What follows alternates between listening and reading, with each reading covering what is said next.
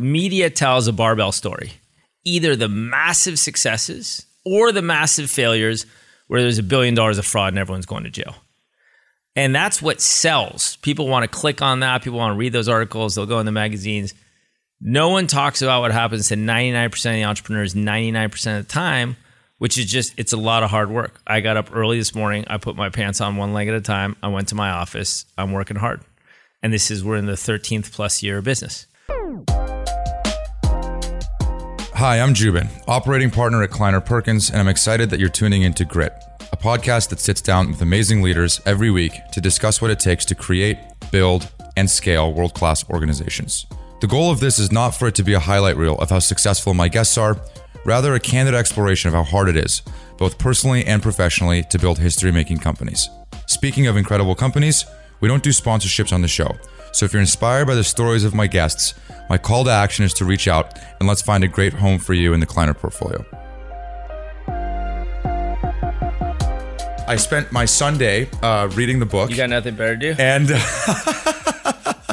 I spent my Sunday reading the book, and we had a quick call just to be like, all right, are we both ready to tango? Like, is this what we want to do? We both agreed to do it. Yeah. And then I said, Freddie, the only thing I'm nervous about is that we're going to run out of time. Yeah. And you said, what do you want? How much time do you want? And I said, whatever I could get. Well, and you said, okay, let's do 2 hours. We got earnings next week, and we got the markets out there, and then my CFO might not be able to make it, so we have some complexity. So I was going to push back, and then I talked to your wife. Yeah. And she said, the 2 weeks leading up to earnings, consider any emotional conversation just unavailable.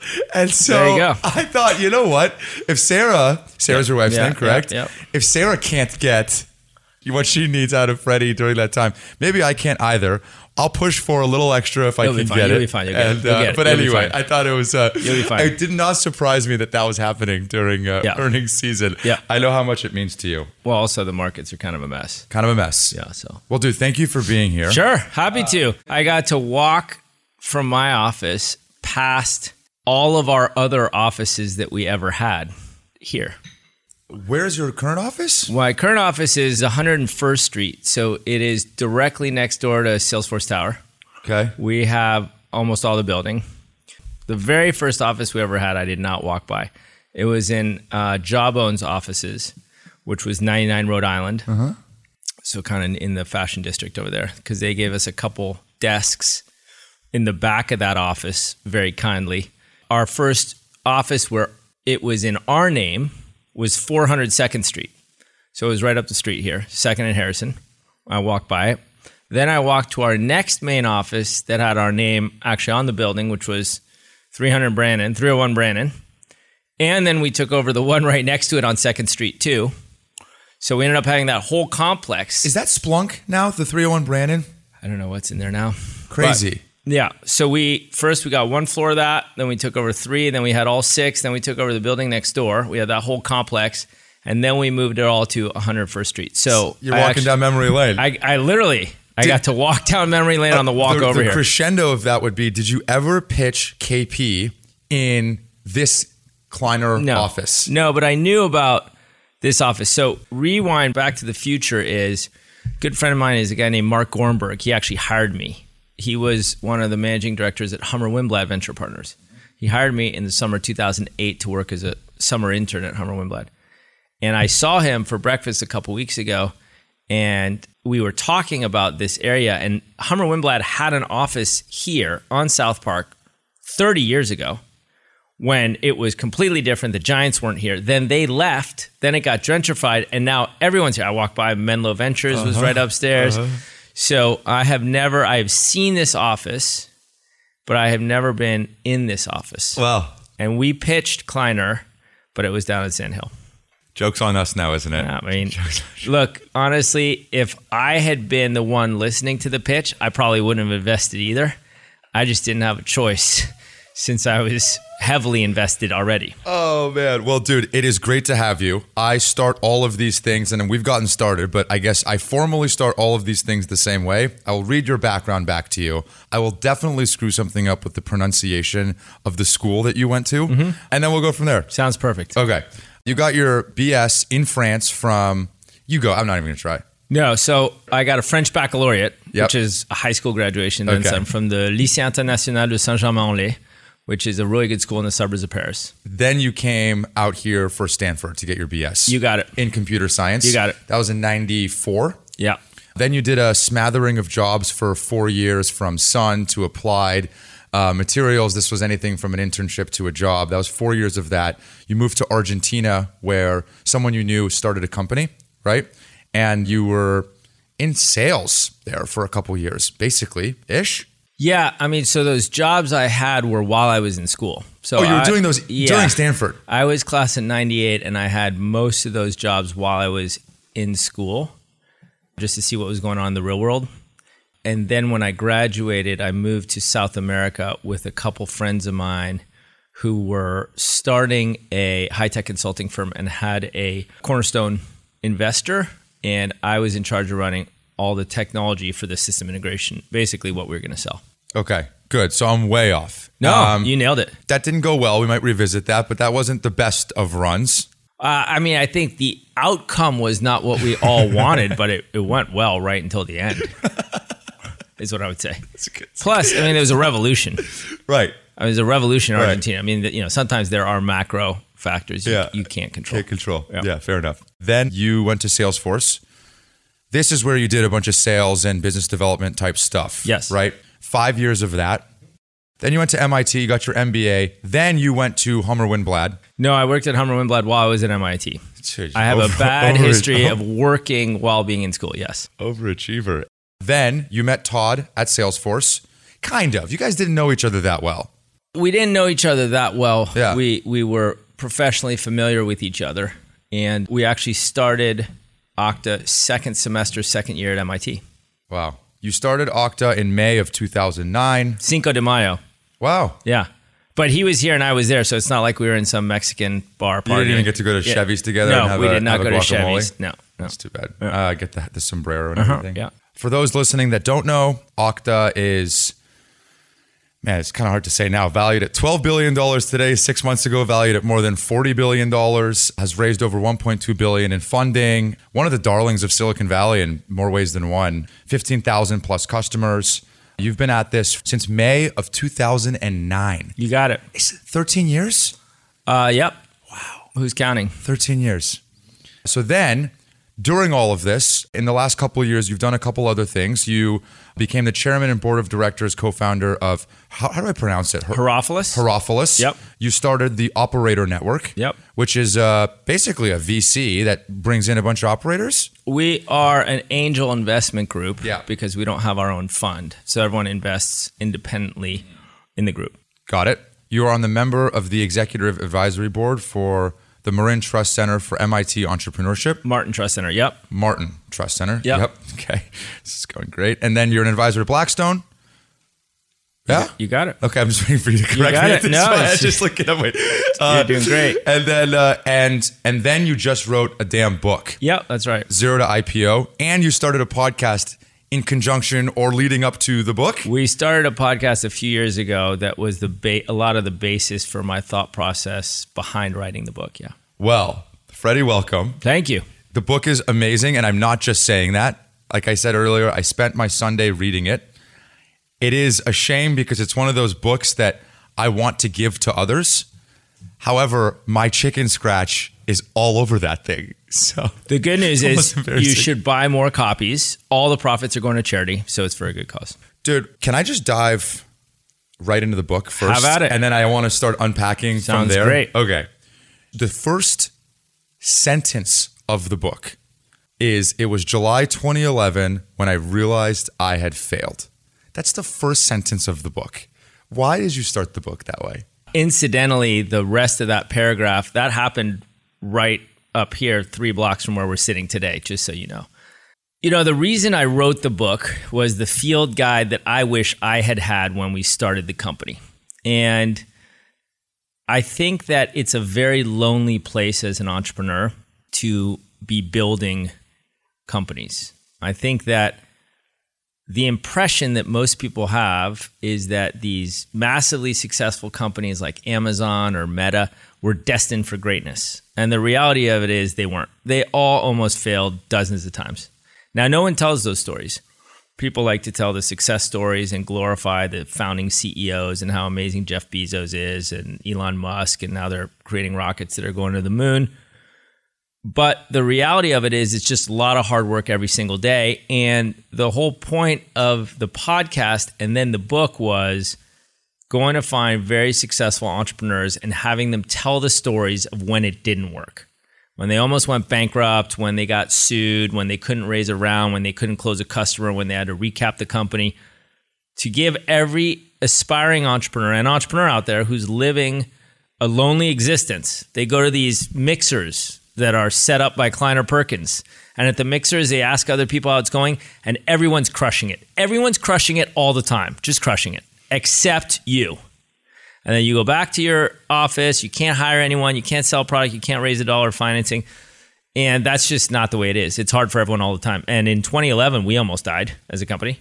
And so the whole point was, when I gave one of the early manuscripts to my co-founder, he said, all these stories are true stories. Do people realize that?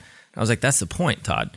So most of the important chapters start with me absolutely train wrecking the topic at hand in a real story.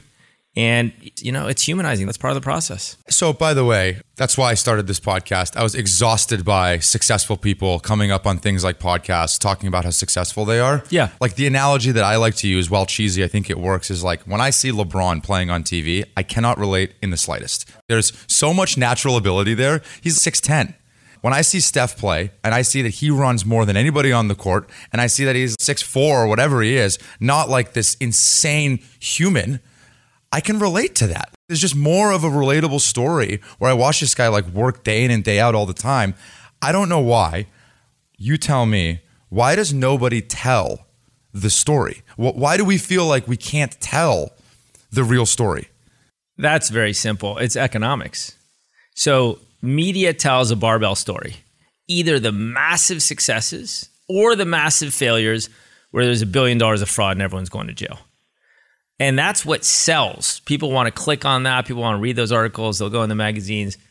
No one talks about what happens to 99% of the entrepreneurs 99% of the time, which is just, it's a lot of hard work. I got up early this morning. I put my pants on one leg at a time. I went to my office. I'm working hard. And we're in the 13th plus year of business. And I understand why that is. It's unfortunate because entrepreneurship is amazing. It's amazing for personal reasons.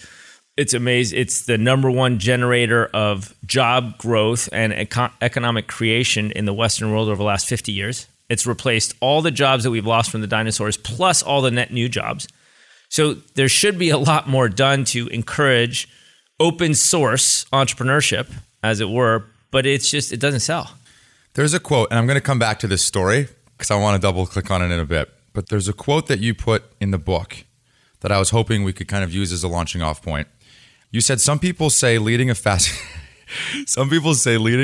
growing startup is like winning a pie eating contest. The grand prize is that you get to eat even more pie. What do you mean by that?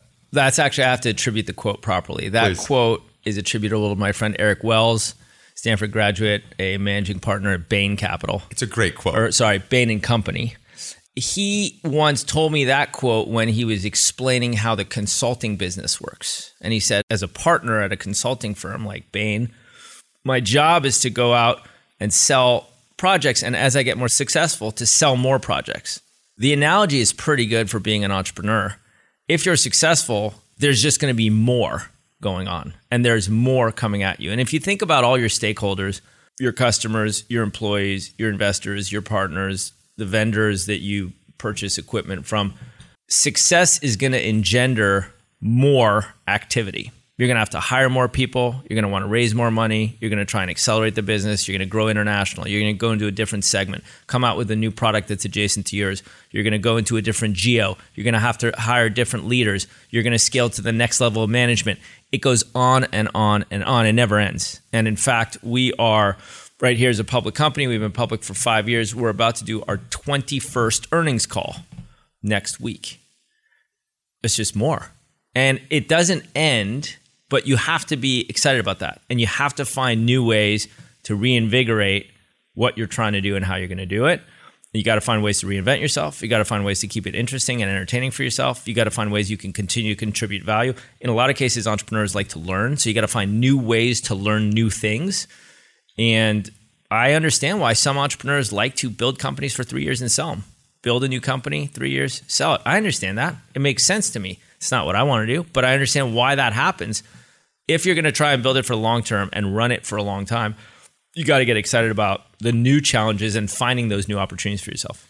Your dad was the CFO of 6 different companies, but as I understand it, came to the States from France with not a whole lot of money in his pocket. Yep. Didn't speak the language. Yep.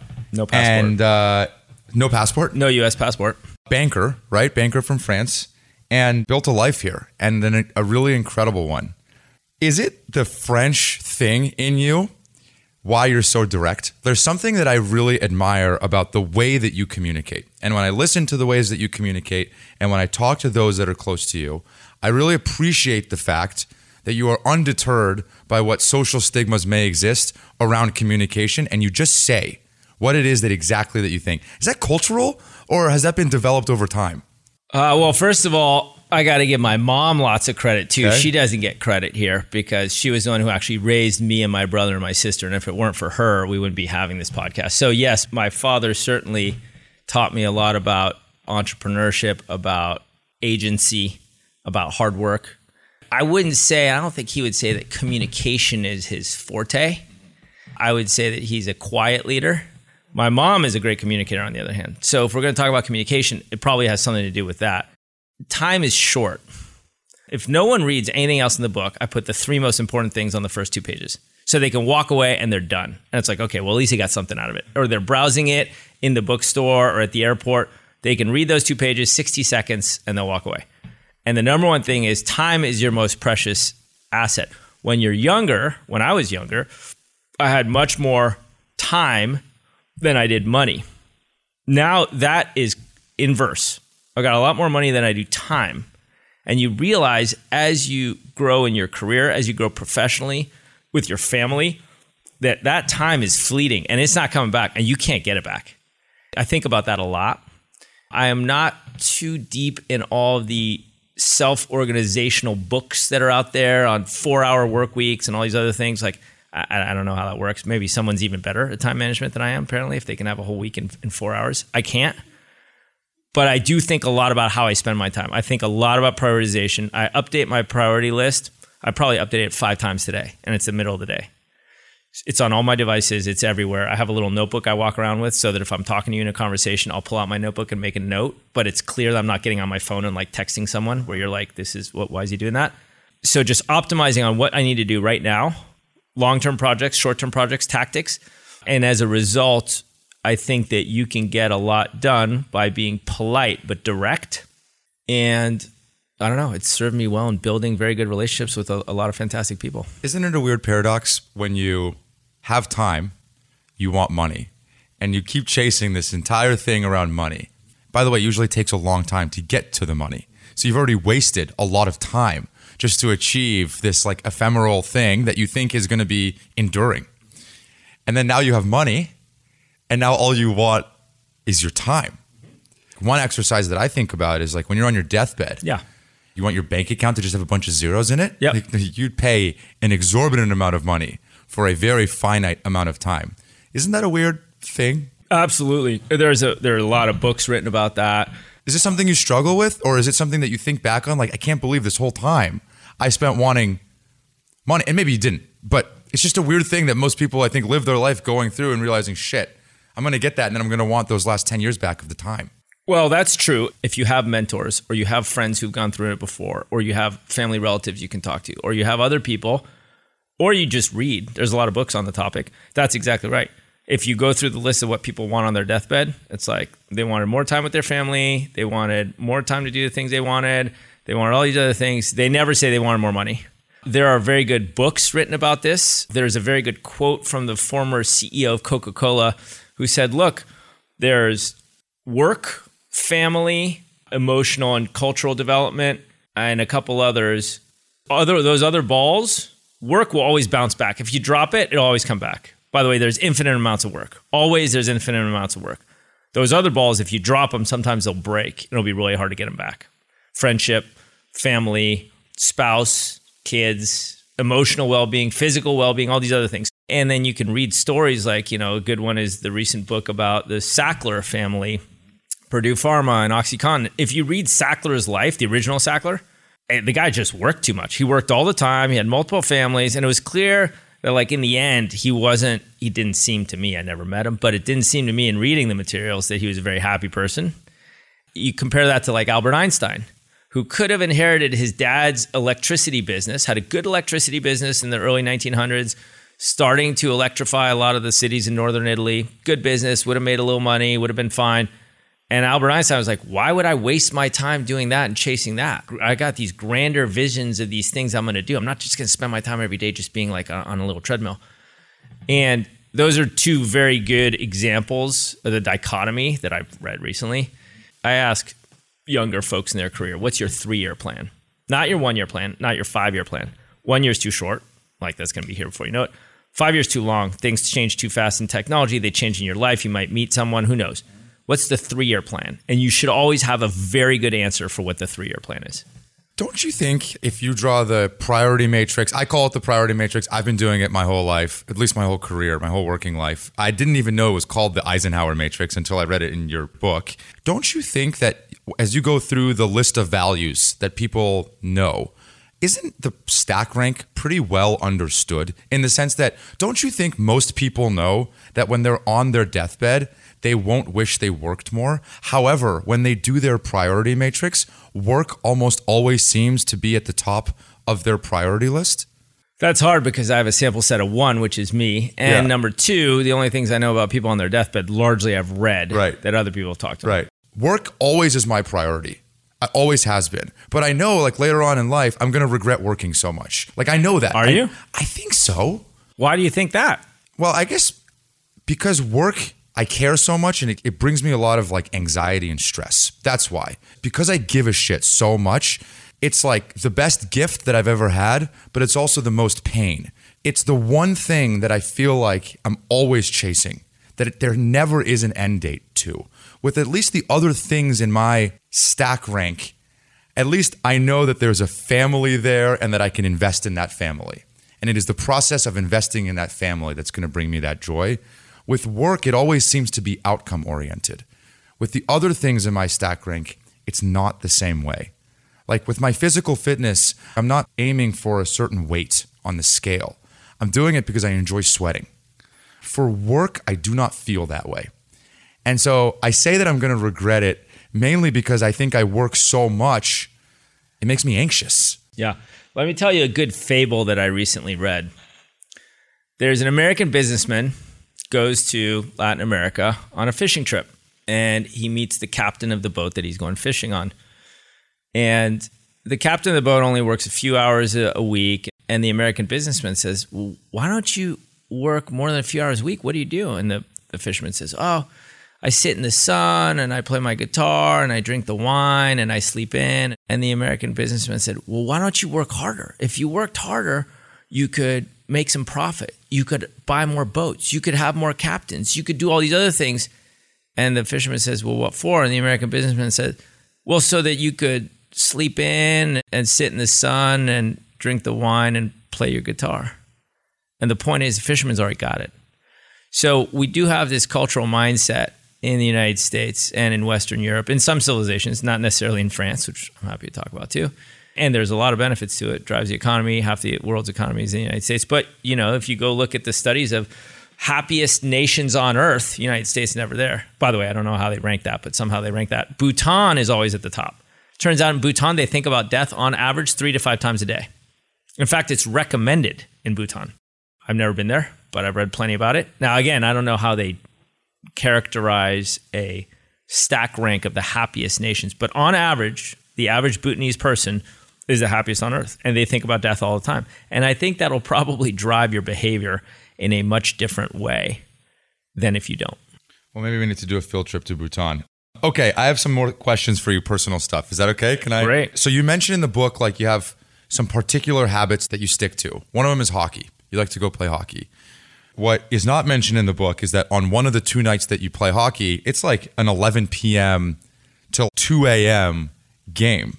Is that, number one, is that true-ish? Is it like a late night game? It is, because ice is very limited. Right. And so the adult leagues either play very early. Sunday mornings, my game are at 6 a.m. or 7 a.m. Yeah. Or very late. My Tuesday and Wednesday games will tend to start at 8:30, 9, 9:30, sometimes 10:15. Yeah. Which means the game's like an hour and a half. It's 11:45, and you're probably not sleeping at least 2.5 hours after the game, just because you were flying around hitting people and you're all jacked up on adrenaline. Which means in that case, yeah, you're going to sleep at 2 a.m. I hear you park the car that you drive around the corner. I was told that when you go there, you don't park your car with the rest of the guys. And when I heard that, my mind went to a very specific reason why. Well, that used to be the case with my old car. Today I drive a Toyota Tacoma, and so I do park it with all the other guys. What was the old car? It was a nice car. A nicer car. A nicer car. Than a Toyota Tacoma. Why didn't you park it there? You know, ice hockey is great, and it's one of my true passions. There's a lot of really great things about ice hockey. One of them is, in these locker rooms, you're just a player on the team. And on the bench, you're just a player on the team. And it doesn't matter who you are, what company you run, what you did today, where you're from. It's about like how you're performing on that team.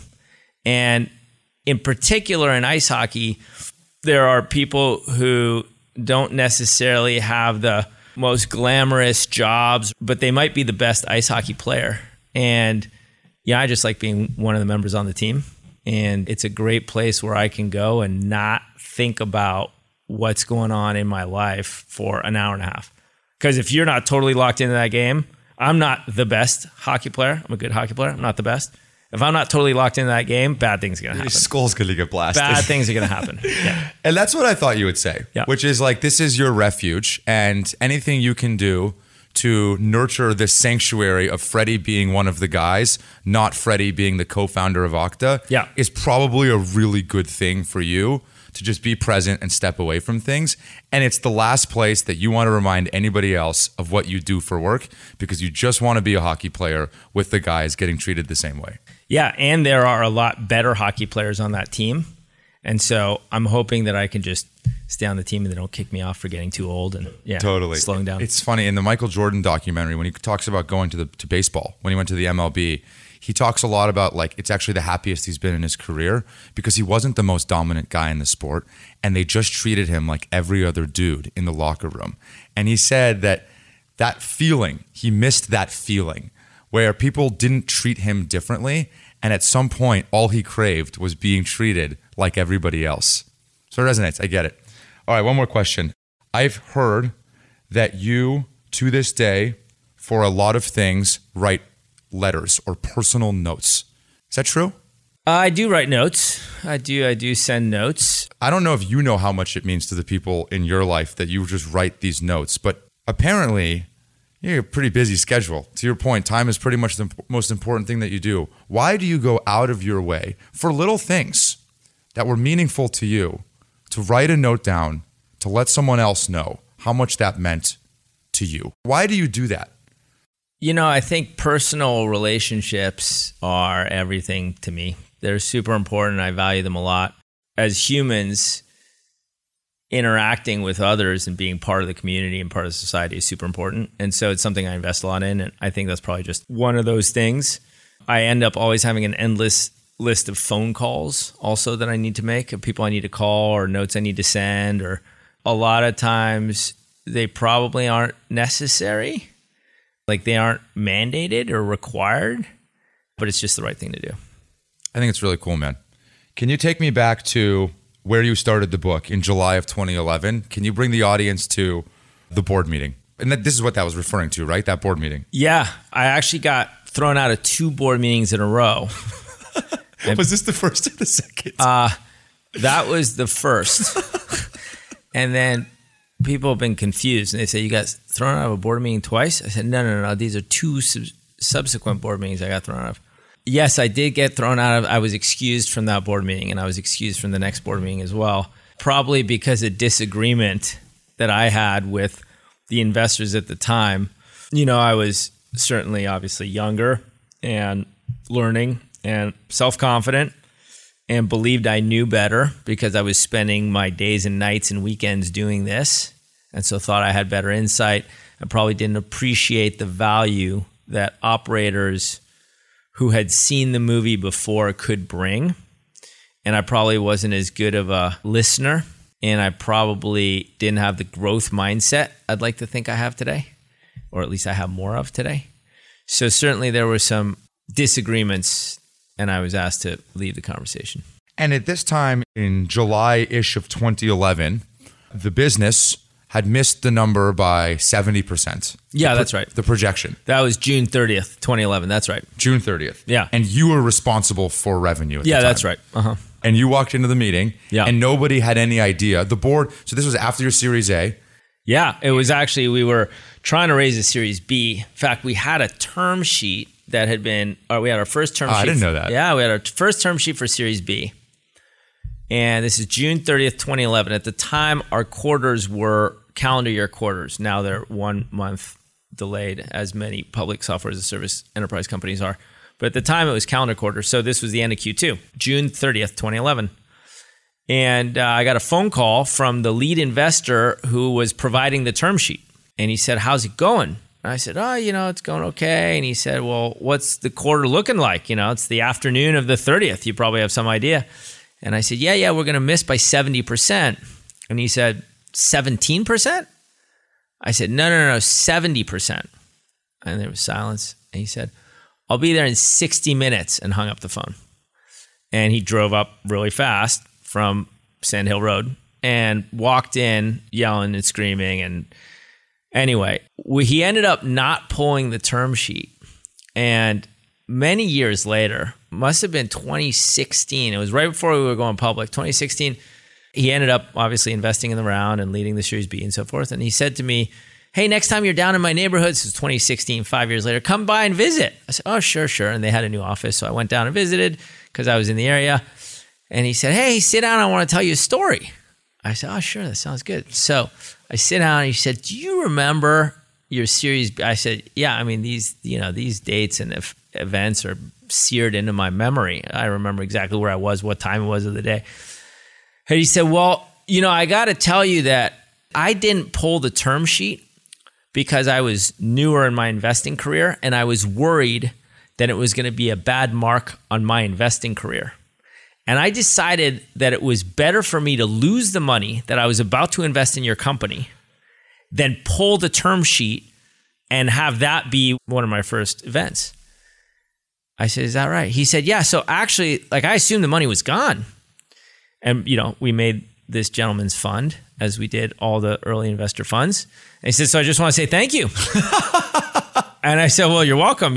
I thought that we'd convinced you to do the round anyway." And he, ultimately had nothing to do with us. And I think, that message is a very important one for entrepreneurs to realize. So many times, so many things are happening that they don't know about, that you cannot internalize all these things that happen with external third parties because sometimes they have nothing to do with you. And you just happen to be wrong time, wrong place, right time, right place, whatever the dynamics are. So optimize what you can optimize, but realize things are going to happen anyway. And, lucky is better than good. And to be clear, this was not an opportunistic Series B term sheet. This was like, we're running out of money. We were on the path. You needed this term sheet. We needed that term sheet. There was not a bunch of other term sheets sitting behind that term sheet. And you didn't get a Series B. Your runway was quite limited. It was quite limited. If we had not raised capital that summer, we were going to have to find a way to sell the assets of the company. And then did you get kicked out of the board meeting? Yeah. It was right around that time. So that raised the Series B and then concurrently missed it by 70%. The Series A investor, which is Andreessen Horowitz, right? That's right. The board excused you. The board excused me. There was Andreessen Horowitz. There was another outside investor. It was a week or two after that because it was after the close of the quarter when we were very clear that it was actually going to be a 70% miss. Are you grateful for that? I don't know how else to say that. In some weird way, isn't that one of the best things that happened to the business? Yeah. So that is one of the best things that happened to the business. I'm not grateful for that experience. Let me be really clear. I was pretty sure I was going to get fired from my own company. I had no idea what else I could do to save the situation. I went home and told my wife, I think I might get fired from my company. Now, she was at the end of residency. It was one of those months where she was working nights all the time. So she was tired. She didn't know what was going on. I remember her looking at me and saying, "You're employable though, right? You can get another job." I said, yeah, I can get another job, but are you listening to what I'm saying? She said, yeah, it sounds fine. And, she went to bed. So it was not I'm not thankful for that experience. What did you feel like? How shitty did you feel? Terrible. It felt terrible. It's a very lonely place. There's no one you can talk to. No one really wants to talk. You think everyone wants to talk to you and be there and be supportive. But when you're in that situation, no one really wants to talk to you. They don't really want to hear you call on the phone and be like, "I'm totally screwed. Here's what's going on." People are like, yeah, no, I'm here for you. But no one really wants to hear that story. It's a pretty lonely place. And by the way, my co-founder wasn't feeling much better. So it's not like I could call him and complain. Because he's like, yeah. Well, I was still in the board meeting when they threw you out, right? You should hear what they said when they did throw you out. Exactly. So I'm glad we can sit here and laugh about it now. But, I was much taller and better looking before that board meeting than I was afterwards. Yeah. For sure. And I know it's kind of surprising because I'm pretty tall and good looking now. So imagine, I was thinking the same rewind thing. 11 years. I can't. Hard to believe. I can't. Yeah. I can't. Then what? Like, what did that trigger? What did that catalyze for you? Did it make you realize, like, all right, I am not the leader that I thought I was to run revenue for this company? Oh, for sure. Yeah. I mean, a lot of things. I mean, I think that strategically at a cultural level, we had not done a good job of being as transparent as we could with these other 20 amazing people we'd hired that we had at the company. So, one thing we had to do was just kind of open the kimono and just say, hey, at the following all hands, hey, we need to change our approach. Things are not going well. Here's what's going on. Here was the projections. Here's the actual revenue. If anyone's got ideas, we're open to them. That didn't go particularly well. One of our top engineers was like, "That's great. I quit." And then everyone was like, "Whoa, that person's quitting. Like maybe this whole thing's going down." So there was definitely that it was not without its own pain. But I think that started to change our approach. And still today we do all hands with the company 40 times a year. I mean, I tell younger employees, when you join the company, if you go to one of our all hands, with your first quarter, if you go to all 10 or 12 all hands that are going to be there and you listen carefully, you basically will know everything about the business after one quarter. I mean, more so than I think any other company that's out there today. So that's still something we do because there's a lot of very smart people you hire. You just want to give them a lot of information, push that information down, those decisions down, and get them to run with it. That was a very different situation back then. So culturally, I think it was because we didn't die, we were able to improve a lot. And I think communication, transparency, that certainly improved. But I think also just, the tactics were very good. Yeah, we needed to hire a head of engineering. Couldn't just be Todd. We needed to hire a real head of sales. Couldn't just be me. I mean, I closed the first 10 or 20 customers as the sales rep, but that wasn't going to scale. And now we had sales reps. And I never had a job where I was managing dozens and dozens of sales teams and all these other things. So, it was time to bring in the professionals. So that was a wake-up call. I don't know if I heard this from somewhere. There was a holiday party the night of one of the... That's true. What is... I don't know the story. So that's true also. In fact, Todd and I were just joking about that yesterday. Todd, your co-founder, yeah. Todd McKinnon, my co-founder, and I were just joking about that yesterday. Yeah, there was a holiday party the night of one of those board meetings. So I got thrown out of the board meeting again. I was going for a walk, and I was like, this is really the end. And Ben ended up calling me and we talked about it a little bit, but clearly I was not feeling really good. We had a holiday party that night. I was overserved and we were handing out rugby jerseys. For the first 1,000 employees, we handed out a rugby jersey with their employee number on the back. And we were handing out rugby jerseys. And as it was told to me later, I ended up giving quite interesting commentary on each of the jerseys and each of the people as I was handing it out. Certainly it was not my finest moment. It was just kind of a bad day. The bad start to the day, bad end to the day. It was just not a good day. I think it was, if I'm not mistaken, I think it was Friday, December 9th, 2011. Wow, these are like, you still wear these? Well, we need to check the calendar, but I'm pretty sure it might have been December 8th. I think it's December 9th. So then things start to feel a little bit better, right? You raise the Series B. Yep. The business starts to work. Yep. It's interesting because I've heard you describe it as a pivot when you started to realize that, in fact, that the down market strategy was not serving the business the best way. Correct. You needed to go up market. I've actually never heard of go to market targeting, segmentation, be used as a business pivot, the way that you described it in the book. Absolutely. But it was a business pivot. For sure. Pivoted the go-to-market motion, which was really basically pivoting the business up market. Things start to go well. Then there was an outage with Okta. Was that before? When was that? Well, there's a number of them, but the one I think you're referring to happened in early 2012. We had closed our Series B. Things were actually going well. We actually got through that one okay. But again, you learn a lot of things. You start to learn what critical infrastructure you are for your customers. Just things start to change when that happens. The worst situation is if you have an outage and none of your customers call. Because they don't give a shit. Because they don't give a shit because it's not that important.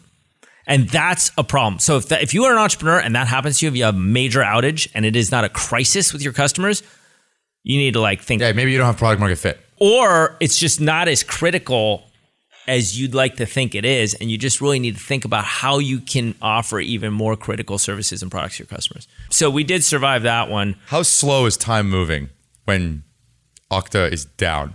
Oh, I mean, it's, fortunately we've gotten a lot better with resiliency and so forth. But I mean, those are the worst.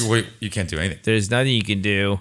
Any questions you're asking, what I learned very quickly was don't ask the people who are trying to fix it anything, because they're going to answer my question because I'm the co-founder of the company, but all it's doing is slowing down the progress. It's like closing a deal at the end of the quarter. The more you ask the rep, the less you're really helping them do anything. That's exactly right. But you're asking the question because you feel the need to be in control of what's going on, and information is That's right. Your access point to control. And your cell phone is just ringing nonstop. And it's like phone call after phone call. And it's the customers calling you. Oh, yeah, it's yeah, the people mad that are calling you. Super mad. And there's nothing you can do. Yeah. One of the things that I love is I can sit with you here today. We can have an honest reflection about how hard it is, and how taxing it is along the way. You went through Heathrow 8 times in 1 week. Is that right? That's a true story. So because you were flying to so many places in Europe, you had to go through Heathrow. I probably could have done it differently. Yeah. But that was what made the most sense. And so I actually kept my hotel room at the Hilton that's at the end of that express line from Heathrow into the city. There's a Hilton in that terminal, and I kept that hotel room the entire week so that I only had to bring one of the things with me wherever I was going. Yeah. Talk about glory. So then you start finding your mojo again, right? Like you feel like, okay, we have a badass product. Nobody can compete with us. There's a story that you tell that I thought was very vulnerable and authentic, where you walked into a customer where the POC had just ended, and basically they asked, why should we go with you? And I think you responded something to the like of, because we're the best. Am I recharacterizing that wrong? Yeah, it was, I think the story that you're referring to. It's in the book. Yeah, so it's about sales culture, right? It's about culture. Basically how you were too arrogant. Yeah. So it was earlier on. Things were not yet cruising. Okay. Things were going better, but were not yet taking off. And we had a competitor at the time that was a on-premises piece of software that we knew we could compete with pretty well. And I knew this was my competitor in this deal. And the customer called and said, hey, we're making a decision. We'll call you guys back next week. And I said, oh, that's great.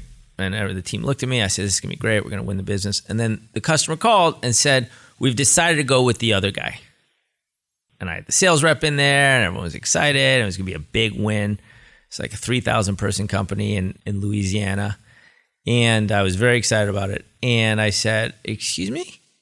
And he said, yeah, we decided to go with the other guy. And I said, are you sure you have the right number? Like maybe you're confused. Like you're talking to me at Okta, not the other guy. And he said, no, I'm really clear. And later on, I ended up talking to that guy and I said, well, what happened? And he said, well, here's what happened. What happened was as we were wrapping up the POC, your thing worked and the other guy's thing worked. And you said to me, well, who else am I competing with? And I told you, and you said something like, well, that's great. We love competing with them because we beat them every time.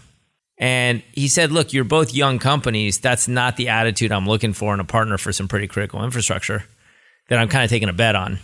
And he's taking a bet on his career and so forth as well. And so it was a really good learning moment. And we've really tried not to be arrogant. And I'm sure that there will be customers who listen to this podcast who will call me and say, you guys are still very arrogant. I have no doubt. And I apologize ahead of time, and I'm happy to take your phone call. You have my phone number.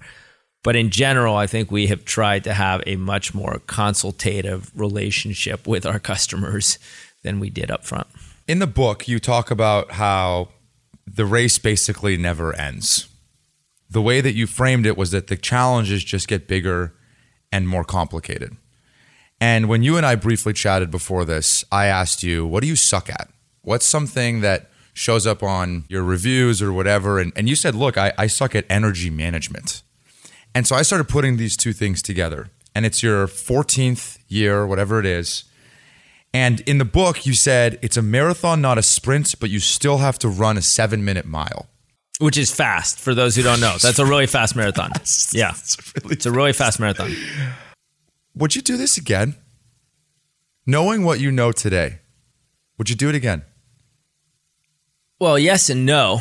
I would, because entrepreneurship's amazing. That's why I'm building this neurotherapeutics company. That's why I love helping entrepreneurs. That's why I took a phone call from an entrepreneur who I didn't invest in this morning on my way to the train station, just because I knew he needed some help. I think it's great. I think the energy that a lot of people have is phenomenal. I know the energy I had when I started was great. The reason I wouldn't is because you have to dedicate at least 5 years of your life to nothing more important than building this company. Probably 10 years sometimes, maybe more, but at least 5 years. You got to write off 5 years. I will be gone for the next 5 years. You have to be willing to make that commitment if you're trying to build a large independent company. And I'm not willing to do that. I'm very happily married. I actually like my wife. I have 3 kids who I love. I mean, a lot of people don't like their spouses and their kids. That's fine. I actually really do. And I'm not willing to write off the next 5 years. You'll never get those back. I won't get those back. And I still have children who are young enough that they will listen to what I say and like to hang out with me and are excited when I'm around. I know I've heard that this changes later on when they go to high school and so forth. But I won't have that opportunity again, and I'm not willing to give it up. Is it what you thought it would be when you were getting going? Like when you were starting with Todd, 7-minute miles don't feel good most of the time. That's right. They do not feel good. I've run them. Yeah. I haven't even. I've tried. They don't feel good. Yeah. They're really hard. And the whole time, you're just thinking, I can't wait for this to be over. Yeah. I'm not saying that's how you felt, but that's what I think of when I think of running. I'm a runner. I think we're better off that I didn't know at the beginning what I didn't know. And it's hard to say in hindsight what you would have done differently and so forth. I think it's been a great experience. I think it's changed my life personally, professionally. I've learned a ton. I've gotten to meet some fantastic people. I built some great relationships with stakeholders, investors, customers, employees that are amazing. So I don't think I knew. We had some dream. You have some vision and some dream. But I probably couldn't have painted 24 months ahead when we started. A lot of people listening, a lot of the entrepreneurs that come into Kleiner, a lot of people that listen to this show, what you've done, what Okta has done is the gold standard of what everyone aspires to achieve. Similar to, I'm sure, when you left Salesforce. Salesforce was the gold standard of what you thought the best could look like. When you've reached this summit that many would describe as a summit, I've heard it be said that it's a lot colder than you think it will be when you get there. Did you experience that? Absolutely. So one of the challenges that I have found is there's a lot of amazing thing about entrepreneurship. You get to plant a flag. You get to say, I'm going to go climb that really tall mountain. I'm going to build an amazing team. We're going to put it together. We're going to go climb the mountain. And then once we plant the flag on it, we're going to find another mountain and so on and so forth. Some of the worst days and weeks I had were right after we went public, because we'd been targeting this thing, and even going public was great, but it was even more a story that everyone wanted to buy into, and the employees were excited about it, and the investors were excited about it. And now customers could feel confident they made the right decision, taking a gamble on us because now we're a public company. But after it happened, I turned around. We went public on a Friday, and on Monday morning, I was on a sales call at 7 a.m. with a big bank in Europe trying to sell them software. So literally nothing had changed. And it took me a couple weeks to realized that, and it was just a huge letdown. I got super bummed out. My body got really tight. I ended up blowing out my hamstring in a hockey game like a month later, just because my body was so tight and jacked up and I couldn't relax and it didn't feel really good. And like that, we went public in April of 17. In June of 17, I ended up tearing one of my hamstrings and it took like 7 months to rehab it, 9 months to be back to full. I mean, so then it's even worse because then you're like, great, this happened. Now I can't even go skate. And like skating was the worst. I mean, I heard it pop in a game. So the night before our first earnings call, so our CFO at the time, Bill Losh, an amazing man, was like, hey, you have a hockey game tonight? I was like, yeah. He's like, we have earnings call. First earnings call tomorrow. I said, it's going to be fine. Don't worry about it. I play hockey every week. I walk in limping. He's like, what happened? I was like, I don't know, but I went pop. And sure enough, I ended up blowing it. And it was just like a sad moment because we teed everything up and gotten so excited about it, but it was just another day. And what you realize is you just go back to work the next day. So, a lot of folks listening are going to be like, that's crazy. But it was definitely a lonely time because you also realize you have to move the goalposts for everyone else now again. I'm like, what's the next goalpost? And so we tried doing that. I think we did a good job of starting to do that before we went public and telling everyone, look, we're going to go public. We don't know exactly when. The window will be open at some point.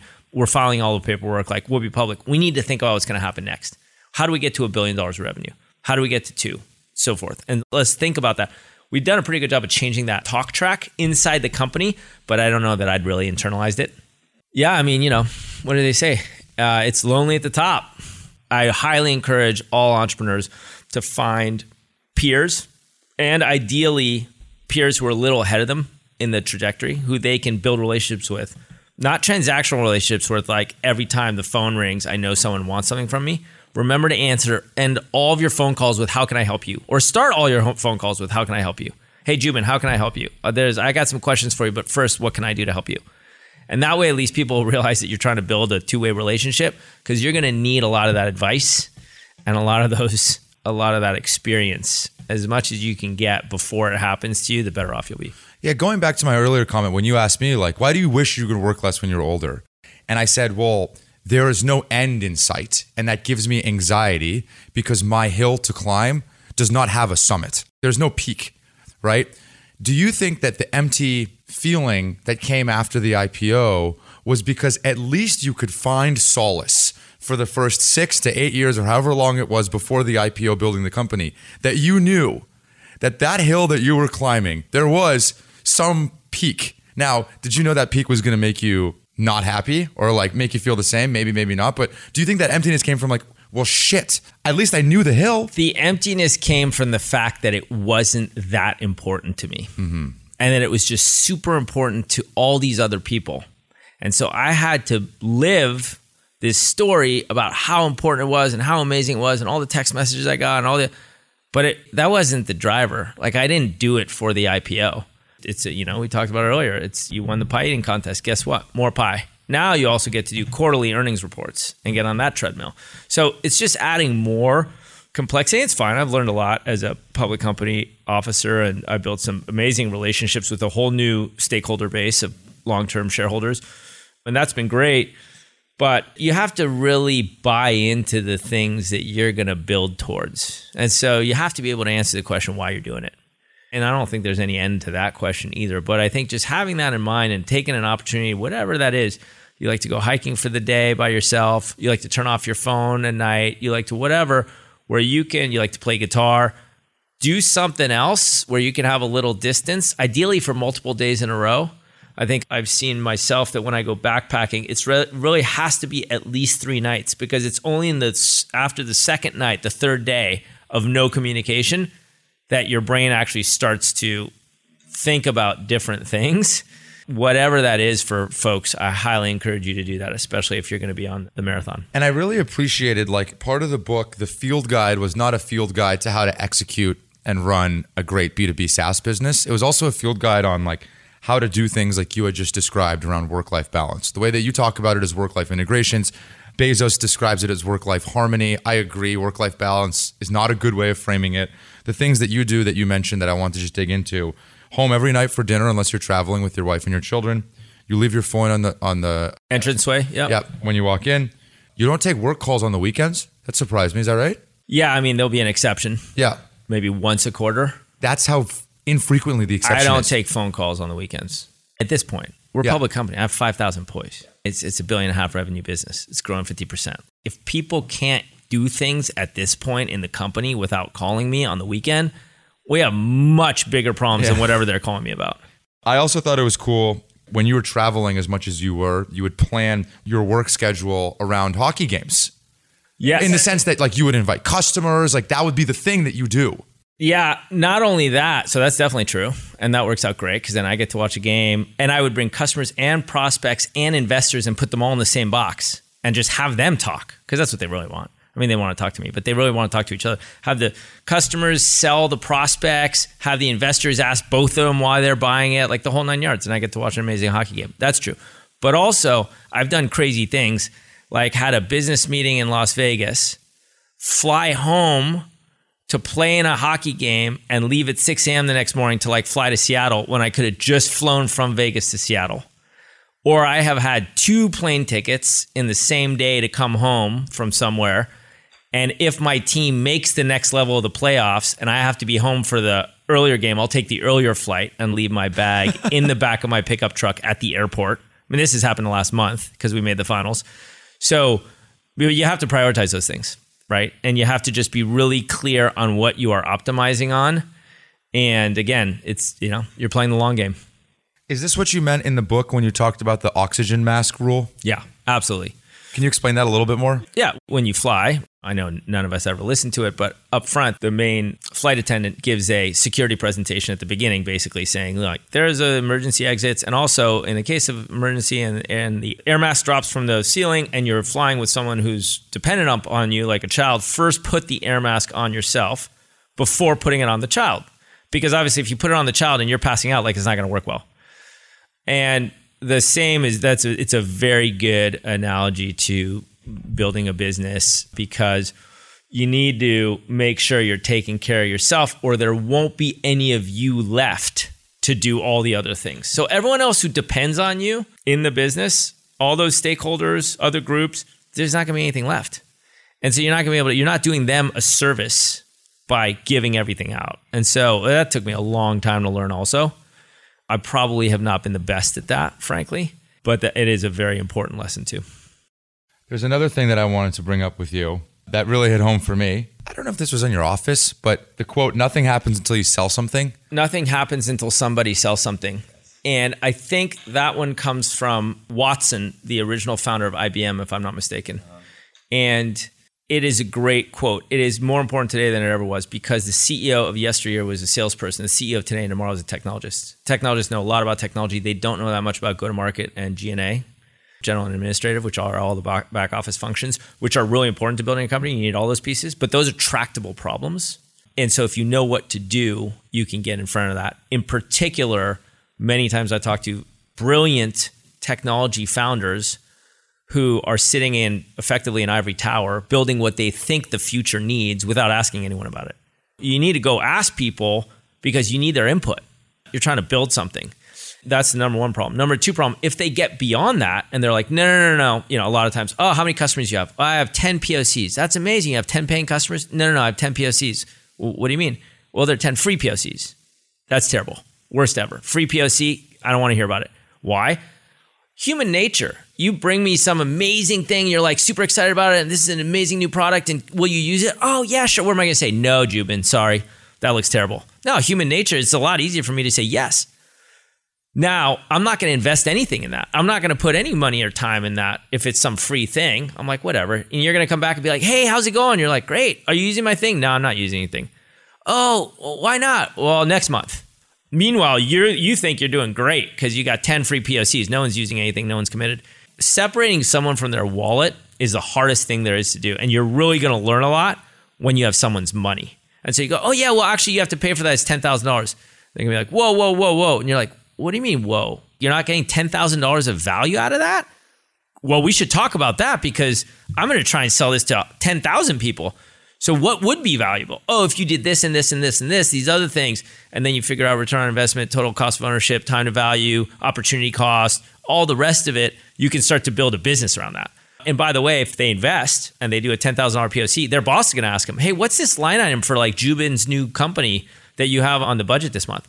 Oh yeah, that's this super important thing I'm trying to do. They're going to have to justify it. They're going to have to get invested in it. They're going to put their own people on it because they have to show some return to their boss on the $10,000 they just spent. The whole thing starts to go. But if you sit there and you don't convince anyone to pay, this is in particular obviously for business-to-business software, right? It's a little bit different consumer where there's freemium models or there's trials or all the rest of it. There can be trials, and I'm okay with trials. But there has to be something where it says, you're going to do this 30-day POC, and when it works, you're going to pay me $10,000. That's got to be in the contract. And that's very, very important. And it is uncomfortable for many people to ask other people for money. I totally get that. But as a founder of a technology company, in particular an enterprise-focused one, you have to learn how to do that. So it's interesting because that's not conventional wisdom today. The vogue term is product-led growth. Product-led growth fundamentally means that you do not charge for it. That is actually like implicit in the name of it. Yeah. You disagree? Well, I mean, that's fine. Product-led growth is fine, and companies have done very well. Show me a company that is successful at large enterprise software and has successfully created a multi-billion-dollar business with product-led growth. And I'll show you someone that maybe had product-led growth, but it became hybrid, and then they got into the enterprise sales motion. I agree. So like Slack is a great example. Started as bottoms up, then over time, Stuart realized probably around the 10 to 20 million ARR mark, shit. What are we doing? We got to layer outbound. That's right. Yeah. So I have no problem with that. Okay. But understand that at some point you're going to want to do that. And by the way, I think there is a very good correlation in whatever stock market environment you want to look at of higher value goes to enterprise software companies that sell to larger enterprise. Why? Bigger deals, longer terms, lower churn. I mean, we can go through the list. So that's not to say there's not a lot of value in companies that sell to SMB. It's just a much harder business to grow bigger. It's a leaky bucket. They only do 1-year terms. Small companies go out of business and so forth and so on. So I think there's a lot of value to selling in the enterprise. All right. I'm almost done here, and then I got to get you out. I know you've had... Keep going. I'm enjoying it. Good. I haven't walked out yet. Okay, that's true. I haven't been walked out on yet, so maybe this is my first... now that you've had a podcast... You shouldn't have brought that up. This is going to be my first podcast as an innovator and an entrepreneur, I might want to introduce you to the concept of someone walking out. Oh, man. All right, so a couple more questions. One, this is going to sound weird. The stock is down 70%. Is Freddie down 70%? Is so much of you caught up in this thing that it's like, you're just consumed by like, oh my God. Does your meter adjust proportionally to the stock price, Okta price? I mean, it would be crazy to say that I'm not paying attention. Yeah. But if you had bought our stock at IPO, you still have a 500% return over 5 years today. So obviously the stock's down, and employees who have stock options or who got RSU packages at higher prices, there's certainly some challenges there that we're working through that, by the way, all of our peers are working through at the same time. It's a good thing, by the way, that it's not just Okta that's singled out, but definitely the environment of, interest rates and the macro environment and all the rest of it has obviously impacted all high growth software. And the pendulum right now has swung in the public markets from high growth to profitability, and it'll swing back at some point. The good news for us is, number one, if you invested and you're holding for the long term, you're in great shape. I'm certainly not selling any stock right now. Number two, if you invested 5 years ago, you'd be up 500%, which I feel pretty good about. Number three, we're in a very big market that's growing fast, where we're still in great shape. We're number one. I mean, there's $80 billion of total addressable market. And, the serviceable addressable market is some big piece of that as well. It's only $1.5 billion revenue company growing 50% year over year. So regardless of what happens in the public stock markets, the only 2 days that stock price matters are the day you buy and the day you sell. And so what we tell everyone who's been joining Okta forever is you're buying low, you're going to sell high. So now's the time, a good time to hold. By the way, now's a good time to go from a private company to a public company like Okta, because you're going to get the stock at a discount. And then 2 years from now, when it's changed again, you're going to be in great shape. So yeah, I mean, of course you have to pay attention to it. It's hard not to. It's a ticker on my phone. But at the same time, if you have a good business that's set up for the long term and you have that perspective, I think it's going to be just fine. Let me ask you this. Like, you do your own angel investing. I do. Okay. Is it weird as we're going through the correction? And I think over the last 3 to 4 months, people's psyche has started to change towards the reality of what the market is telling us now. But was it weird when Okta's price bottomed out, you're trading, I say bottomed out, like it's trading at 12x or whatever it is, right? I think it's less than that. Less than that. For 12 months? Yeah. I don't know, 7, 8 times for 12 months. Right? And it's one of the best businesses in the world. Yeah. And it's trading at that multiple. Yeah. And then you're investing in private companies. Yeah. And they're, they want 10, 20x. That would be like a pretty good round. I was going to say. That's like a cheap round. We were around 100x 6 months ago. That's what I mean. Because you're sitting in both seats here, right? Yeah. Like, are you kind of looking at that, be like, oh my, not at should all. I be buying more Okta shares? No. First of all, I own a lot of Okta shares, and I'm a very happy shareholder. So that's number one. Number two, and I'm not planning to sell any. Number two, not at all. I mean, the future of the world is going to be more and more reliant on technology and software, for sure, for the next 10, 20 years, certainly in my professional career. So even if you're investing at a 10 or 20x forward 12 months, and even if things get worse, I'm not buying this stock to sell it in 3 months. I'm buying it and putting it in the drawer for 5 years. 5 years from now, some of these companies are going to be amazing companies. 5 years from now, I mean, I can't comment on Okta stock as a Section 16 officer of the company, but I think we're going to be in good shape too. So yeah, I mean, some of it you look at, but also you're taking a bet. Early stage enterprise software investing is also taking a bet. You're taking a bet on an entrepreneur, and you're taking a bet on a market. Just like people took a bet on us as entrepreneurs and a market. And the market wasn't even there. It wasn't even clear for a number of years. So I do, but I'm good with it.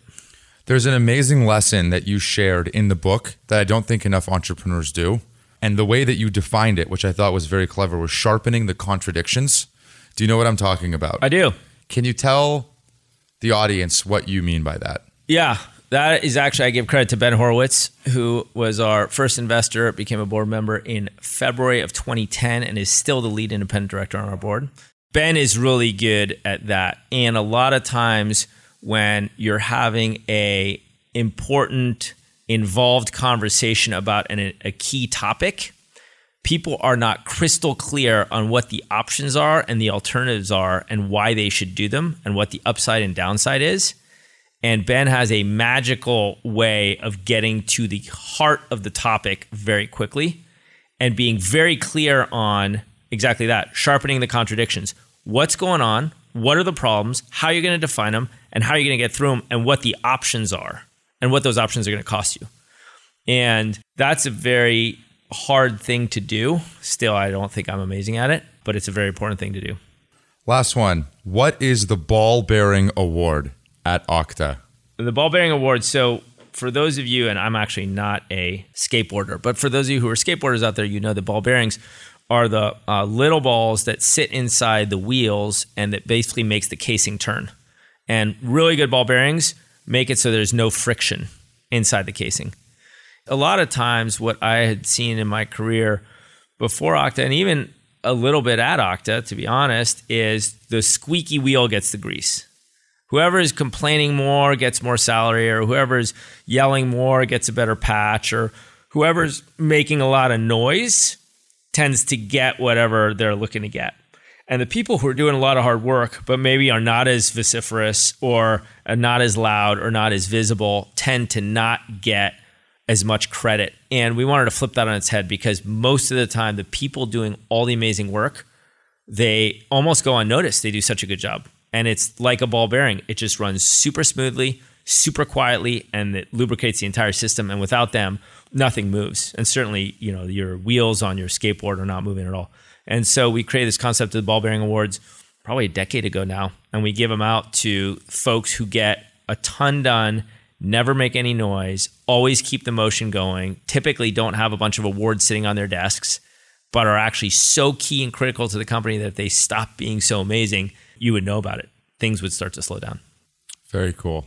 By the way, these are golden lessons for our entrepreneurs. And honestly, a lot of the way I spend my day is trying to impart some of the wisdom that I learned from folks like you. Just give them this freaking book by the end of this. But there's some things in here that I'm like, I sent a bunch of pictures to people in our portfolio, to our CEOs, like, remember this thing that we talked about? Yep. Look, it's right here. Yep. It's right here. One of the things that you said is, in the early days, the important business expertise wasn't general management. it was sales and marketing. Basically, when you're talking about co-founders or in the early days, what you're looking for in that early business hire is not a GM of biz ops. It is someone that has a skill in sales and marketing. Is that what you were saying? I don't remember, but if I did say that, that sounds really smart. I mean, look, again, it's back to what we said, right? Which is one of the 3 rules. Nothing happens till somebody sells something. I mean, there's no operations to run. There's nothing to set up until you actually have a business going. And there's no business going until there's revenue coming in. The point of a business is to sell things to other people. And so you can get all the help you want. And certainly you don't want to fall too far behind in general and administrative and operations and finance, because then if your business really takes off, you're going to have a lot of catch up to do. And sometimes you don't get around to catching up. But you need to focus first on being as close to the revenue funnel as possible. Because if there's no revenue coming in, there's nothing to pay anyone. There's not going to be a business for a long time. Getting an understanding of how to find the customer, how to identify the customer, how to attract the customer, how to get the customer up and running, successful, repeat, or whatever your business is, that's the most important thing when it comes to actual business. Unfortunately, things like healthcare and payroll and all these other taxes that are incurred by startups are necessary. So it's not unfortunate that they're necessary. It's unfortunate that they take so much work in today's world. And I know that there are now service providers who do this as a package and a bundle and all the rest of it. You have to do that. Obviously, people have to get paid and they have to have health insurance.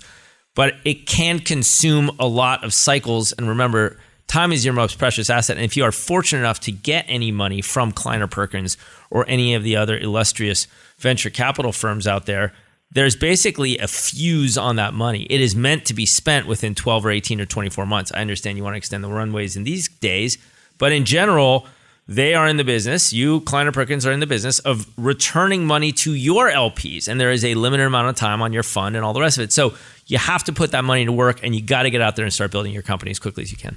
I have another observation that I had a couple of days ago.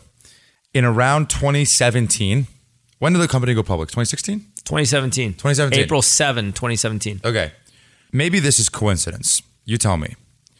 In 2017 and then beyond, you became the chairman and co-founder of Herophilus. You started the Operator Network in 2019. You started doing a bunch of shit. A lot of things that were outside of Okta. Outside of Okta, you know what I mean. Outside of your day job in Okta. Up till that point, there wasn't a lot of other things that you were doing. The book, Blackstone, all these things. I asked your coach, when did you start working with Freddie? 2018, your professional coach. So I started asking myself, is that a coincidence? In my experience, I would think a coach would come into your life when you need help, when you need a support system, when there's more that you need beyond yourself.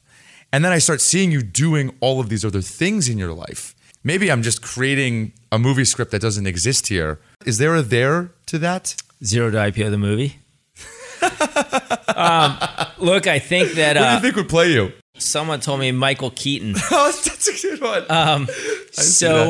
Well, first of all, I just like doing all those things. Yeah. I'm good at starting things and getting them going and helping people do that. In fact, we started... Talk about glutton for punishment. We started Herophilus the month I took Okta public. I don't know why. That's just how it happens. We should separate those two things. So separate the coaching from all those other things. I think all those other activities, first of all, they're all related. It's all entrepreneurial work. It's all helping build future software companies, helping other entrepreneurs, starting to give back to the system. I benefited a lot from entrepreneurs who were ahead of me in the journey as we built Okta. And so if nothing else, I wanted to start to pay that favor back and help other entrepreneurs. As it turns out, I'll put my money where my mouth is, and I'm happy to angel invest in these companies. As it turns out, the Operator Network is a perfect example. There's a lot of other amazing people who I can bring into these companies who are going to help the entrepreneurs who also want to angel invest. And by the way, going to give me a better chance at success with my money. So that's how we built the Operator Network. The Trust Center for Entrepreneurship, MIT, is an amazing place. So that's an easy one. I always try and do as much as I can with MIT.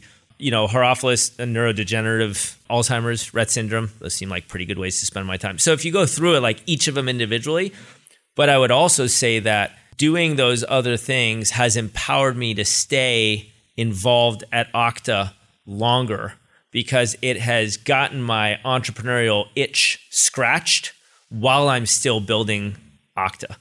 And that's been a big deal. We went public. It was a $200 million business. It's a $1.5 billion revenue business today. So certainly I feel like I've continued to contribute significantly at Okta during the last 5 years as a public company. But I've also been able to do all these other things that have allowed me to stay focused. That's the first piece. The second piece is the coach.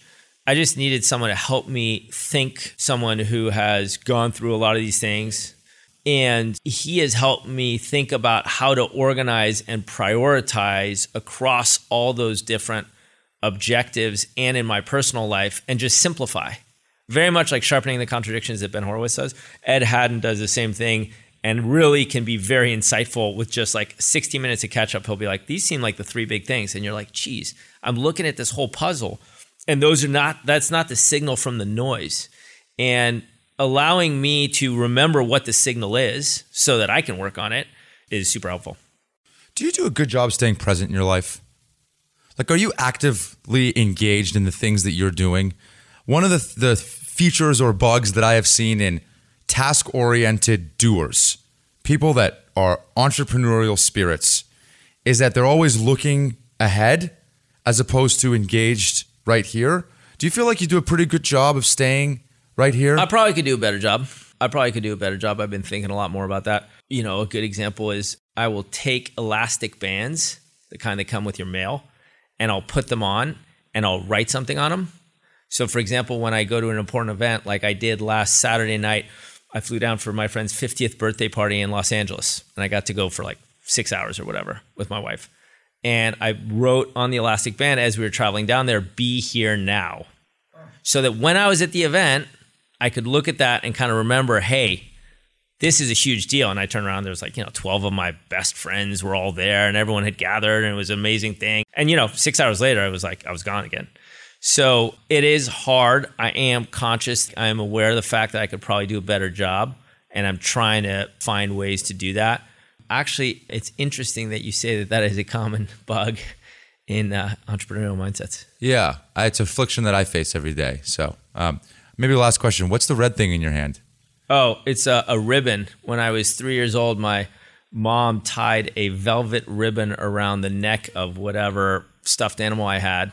And so when I'm trying to think and concentrate and focus, I will just move this velvet ribbon around. I've got them all over the place. You just carry them with you? Oh, yeah, they're all over the place. They're planted in my car. They're at home. They're next to my bed. They're under my pillow. They're next to the TV. So whenever I'm trying to just like let my mind relax and focus on what we're doing, I need my body to be busy doing something else. Wow. Yeah. Well, for those listening, pick up the book. All proceeds go to charity. It is truly unbelievable. It's not even the Freddie show, which actually blew my mind. It is a bunch of really amazing lessons that I see entrepreneurs face pretty much every day. Congratulations. Like, it's really, really great. Where do you get it? Amazon? You can get it on Amazon. Like you said, all the profits are going to two amazing charities, Build, which is a national one here in the United States, and the Hidden Genius Project, which is located here in Oakland in my backyard, that help Black male youth and youth from under-resourced communities stay in school using leadership and entrepreneurship, which is something everyone can get behind. So amazing, man. I always end the same way. First, is Okta hiring? Actually, I don't actually know if they are, but is Okta hiring generally? If so, are there any key roles that you're thinking about? Anything that is a pain in your ass that you really need someone to help fill today? Absolutely. Every single role. We're hiring hundreds and hundreds of people every quarter. Please come and join us, okta.com/careers. We'd love to have you. Okay, good. And then last question, what does the word grit mean to you? I mean, it is a key characteristic that every entrepreneur needs to have. It means resilience. It means determination. It means hard work. And, when the going get tough, the tough get going. And there will be tough times. There are always tough times. I've had tough times this week. But you got to work through it, and I think you will feel better afterwards. I think you're the embodiment of it, man. Thank you. Appreciate it, Freddie. Thank you very much for having me. That's it. Thanks for listening. If you're just discovering the podcast, we have a lot more episodes from organizations like Snowflake, Twilio, Slack, LinkedIn, Box, etc. If you want to keep up or support the show, the best way to do so is by following us on Spotify, subscribing on Apple, and leaving a review. Also, we love feedback, so feel free to email us, grit@kleinerperkins.com.